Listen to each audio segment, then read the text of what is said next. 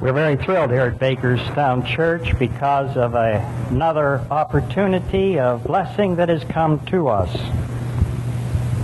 Two of our high school seniors have been granted the opportunity and chosen by the American Field Service to spend a year abroad at study and living in a different culture in another family.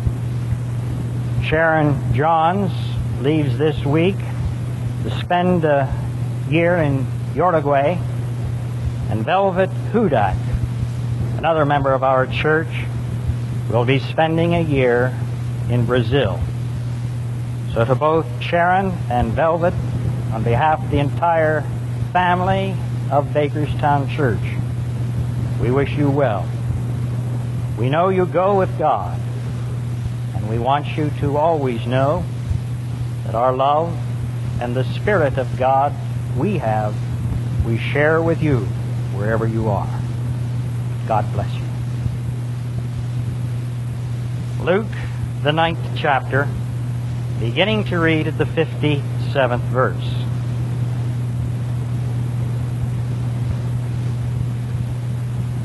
As they were going along the road, a man said to Jesus, "I will follow you wherever you go." And Jesus said to him, "Foxes have holes, and birds of the air have nests, but the Son of Man has nowhere to lay his head." To another Jesus said, "Follow me." But he said, "Lord, let me first go and bury my father." But he said to him, "Leave the dead to bury their own dead, but as for you, go and proclaim the kingdom of God." Another said, "I will follow you, Lord, but let me first say farewell to those at my home." Jesus said to him, "No one who puts his hand to the plow and looks back is fit for the kingdom of God." Amen and amen.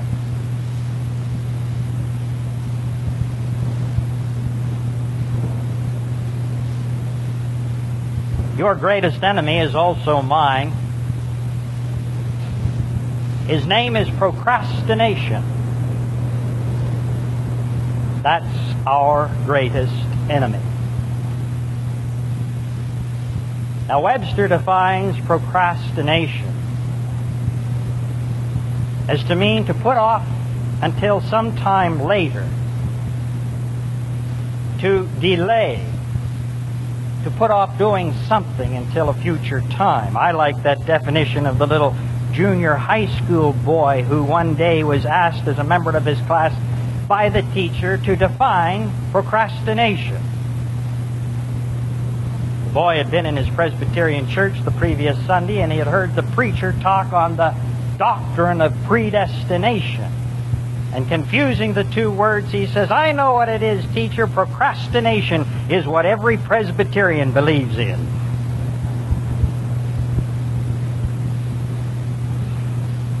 This is one thing Presbyterians share ecumenically with Baptists, Lutherans, Episcopalians, even the Methodists. We all fight the great enemy, procrastination. And I call procrastination an enemy because that's exactly what it is. It does such tremendous harm. This enemy does harm to the whole kingdom of God. The whole kingdom of God. If you believe, you see, that God has a purpose and a plan for this world, a purpose or a plan that may be rather general and universal, you're going to be logical in that thinking. You also have to believe then that God has a purpose and a plan for every person, one that is personal and particular. I believe that. And I believe also, you see then, when I procrastinate in doing those things that God would have me to do, I prohibit the kingdom of God from coming here on earth as quickly as the Lord would want it to come. Procrastination hurts my relationship with other people. Because you see, when I hesitate, and when I dally about, and when I postpone, when I serve the enemy procrastination,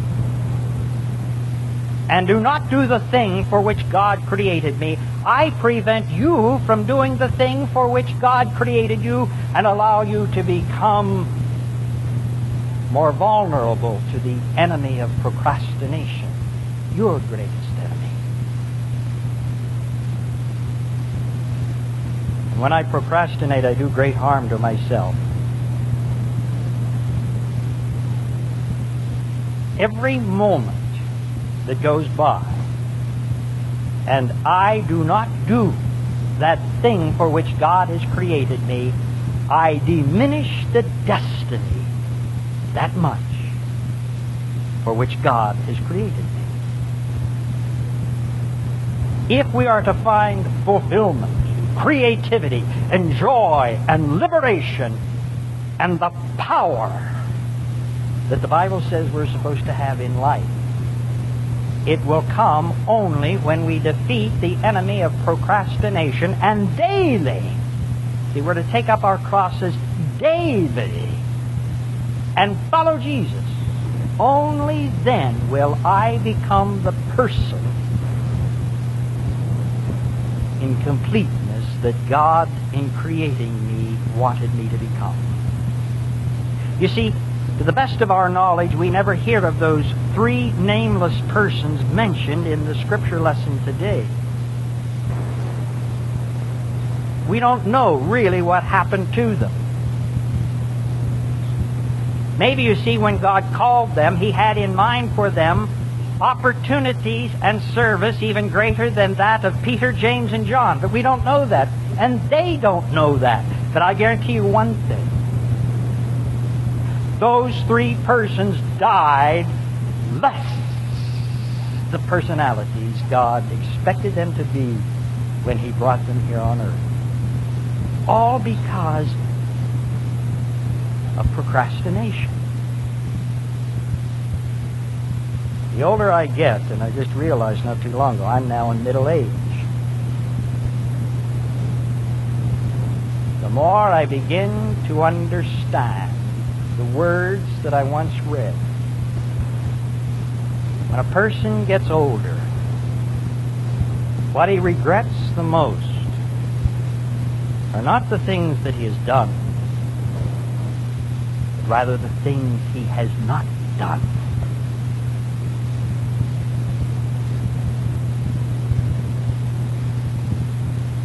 Now, what causes procrastination?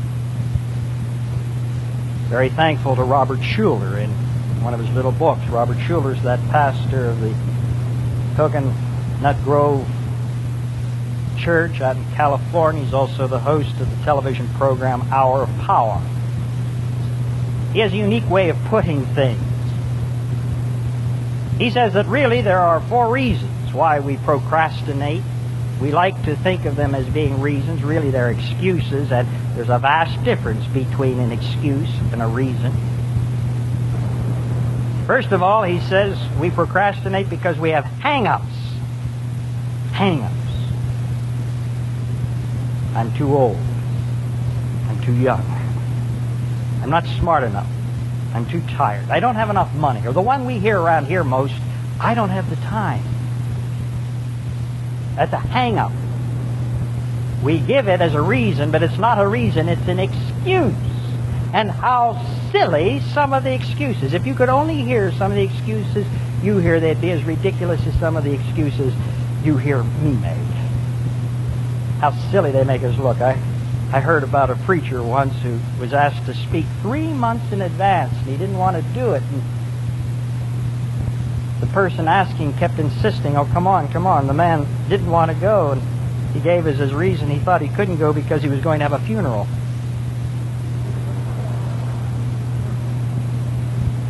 And the asker was dumb enough to buy it. How silly. These are hang-ups. Hang-ups. That's one reason why we procrastinate. Schuller says, secondly, they're what we call bang-ups. Bang-ups. These are the old hurts, the old defeats, the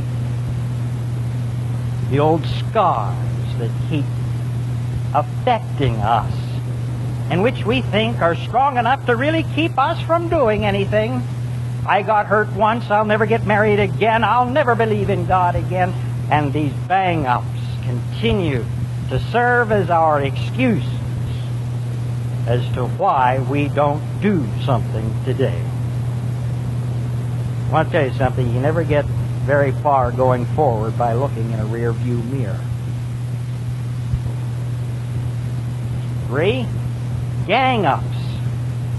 The spirit of competition, the opposition. Oh, you have to be a little paranoid, you see, to use this excuse, but everybody's against me. I cannot do it. And we think that as long as we stand up and say that, we feel we have an excuse and yield to the enemy, procrastination. Schuller in his book tells about a young individual, an immigrant, who refused to get hung up on his gang-ups. He had one of those little stores after he came to America. It wasn't much bigger than a bedroom. It had one door. He was the lone employer and the lone employee. But he worked very hard, and he sold all sorts of products and did very, very well until one day a big chain store bought the building on the right and began to renovate. And on the left, a cut-rate drugstore purchased that building, and they began to renovate. And lo and behold, they were both to open on the same day. The one on the right, the chain store, hung out a great one-story sign up above which said, "Grand Opening, Special Discount." The other store on the left, not to be undone, said, "New introductory offers, special prices." And these great big signs hung on the left and on the right. And you know what our little friend did? Above his door, he put the sign, "Main Entrance."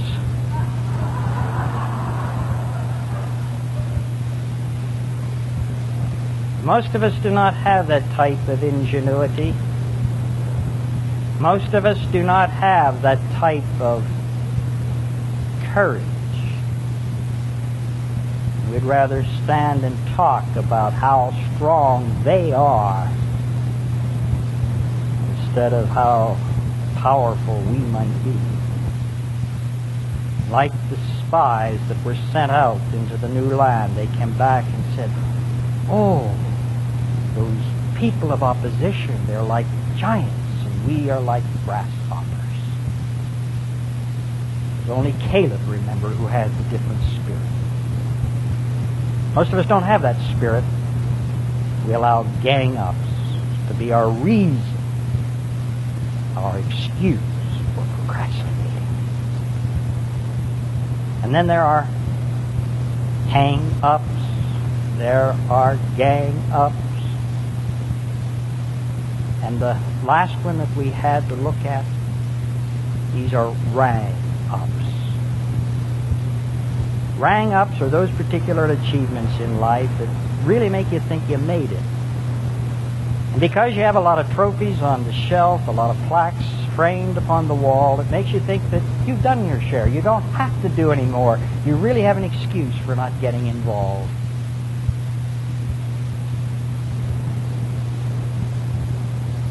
That kind of ease always leads to some disease.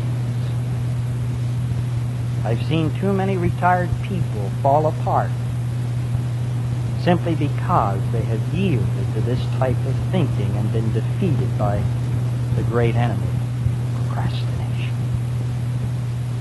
I don't know why you procrastinate. I have a hard enough time keeping myself active and involved. So I don't want to diagnose the problem anymore. I want to try to help you to get some solutions. And please listen to some simple suggestions what you might do to combat this enemy, procrastination. First thing I would suggest, make up your mind you're going to act now. Make up your mind you are going to act now. Today. This is the hour. You see, procrastination really comes through the thinking process, and that great enemy will never really attack your arm, your leg, not even your gallbladder, but he will your mind. It sounds so simple, I don't know why we don't do it more easily, but we don't. It's just make up the mind that you are going to act, and you are going to act now. I don't care if it's writing a letter, making a telephone call, starting that company, or following through with that thing that God, by His Holy Spirit, has been nudging you about for some time. Yes, I believe that for anyone who confesses Jesus as Christ and Lord and Savior, and has an understanding about His Holy Spirit, and who allows himself to be sensitive to that leading of the Holy Spirit, I believe God, by the power of that Spirit, is literally bombarding us 24 hours a day, 7 days a week, every day of the year, with ideas, with thoughts, trying to lead us into that new truth that Jesus said the Spirit would lead us into, bringing us into new concepts and developing new ideas. Where do you think ideas for inventions, discoveries, plans, movements begin? They begin with God working through the mind of an individual, you and me. How God must be pulling His hair out at times because we yield to the enemy of procrastination and we say, Thy kingdom come, Lord, but not yet, not now. Let's wait till tomorrow. Make up your mind you are going to act now, today. That's it. That's the first step. That's 90% of the way. 2, write down your plan. Write down your plan. You see, that's where most plans fail. We decide we're going to do something about it, but we don't write the plan down. Now that seems elementary enough, so elementary that I'm sure some of you will dismiss it. But believe me, that is a very important point. One of the things for which I'll always be grateful to my father is that he taught me love for 2 books. One is the Bible, and the second, strange as it may sound, how to use a notebook. My father was one of those individuals who felt that he had a responsibility to teach his children responsibility. And the way he did it was allowing my sister and myself to share in the work around the house. And my father was always a man of action and very, very explicit in everything that he did. And I'll never forget, he had always on his desk and carried always in his pocket some form of a notebook. And always when I wanted to go play ball or do something, I would get a slip from that notebook. And on it would be my itinerary for the day. He would stand beside me and explain, now, you mow the lawn, and you rake the leaves, and you do this, and you do that, and then you're free to play. But as you do things, check them off. Oh, how I hated to see those little bits of paper. But I learned my lesson well. I learned my lesson well. I still carry little red book. Those of you who sit in meetings with me, you know how often this is used. Write it down. And write it down as full as you can. Put down dates. Give your time periods and mark them down. There's a power that comes, you see, in the use of a pen or a pencil. You salesmen understand that. You who sell products or services, where would you be if you couldn't get somebody to sign on a dotted line after you have written something down? You see, when you write something down, you have a commitment. That's the word we talk about in church so often. You have a commitment to produce. You have a time schedule. You say you and your company are going to do something by a particular time. And when you do that, there's a power, there's a feeling of purpose, there's a deadline. I have a friend, Al Ockenheil. Some of you know him as an elder in another church. He speaks out here occasionally. He has a way at Christmas time of sending greetings, not in the form of cards, but he sends a work calendar for the next year. What a tremendous thing to do, because here's a man who understands the power of writing something down. You know, when I visit in some of your homes, I have great experiences. You know, some of you get a little embarrassed when I come unannounced. But one room that I always like to visit is your kitchen. That's not for that reason that you think. No, my friend Pete Costas takes good care of that. I like to go to the kitchen because I find that that is where most of you, if you have them, put calendars, where you write notes, and either on some type of a tack board or magnetized to the refrigerator, you have schedules. And how pleased I am when I see you have one of those, and how thrilled I am when I see it filled with many, many dates. Because here I say is a family who is active, who cares, who's not afraid to make a commitment, and who has a plan.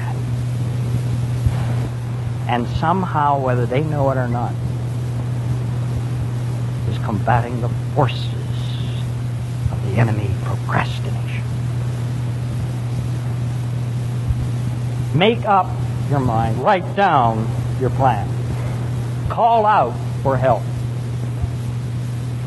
God says that with faith you can move mountains, but He doesn't expect you to do it yourself. He says you're to produce fruit, but He doesn't expect you to do it by yourself. He says that you're to plow a road, but you don't have to do it yourself. Call for help. Call unto Him who is the author and the creator. Call unto Him who is the sustainer. In prayer, call for help. And call for help from people about you. See, some of us get defeated there by our enemy because we are too independent.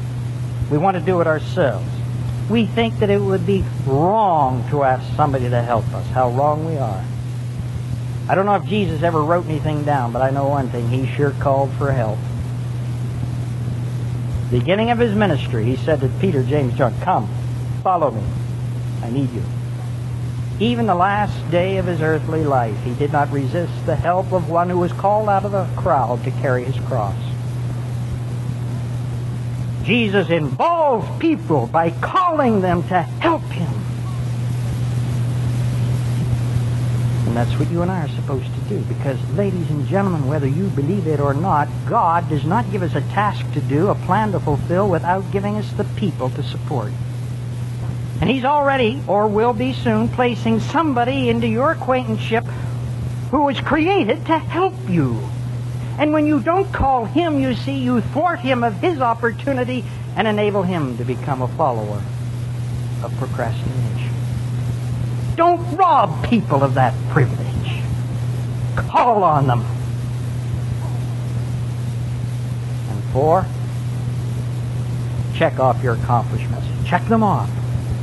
In the little system that I use here to the left, there's a place to check off things that are accomplished. And I want to tell you, one of the greatest joys I have at night is sitting down after a busy day and checking them off. And boy, with such bold strokes, I really check those things off.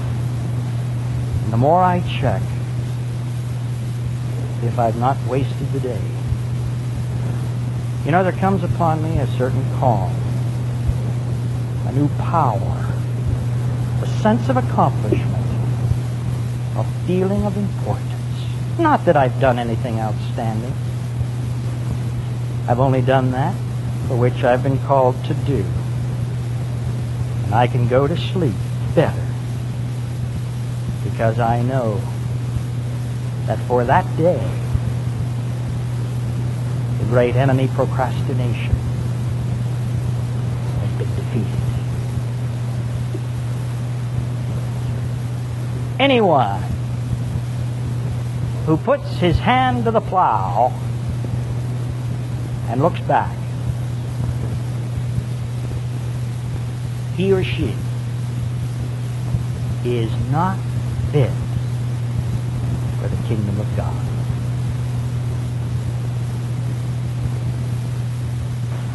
Amen.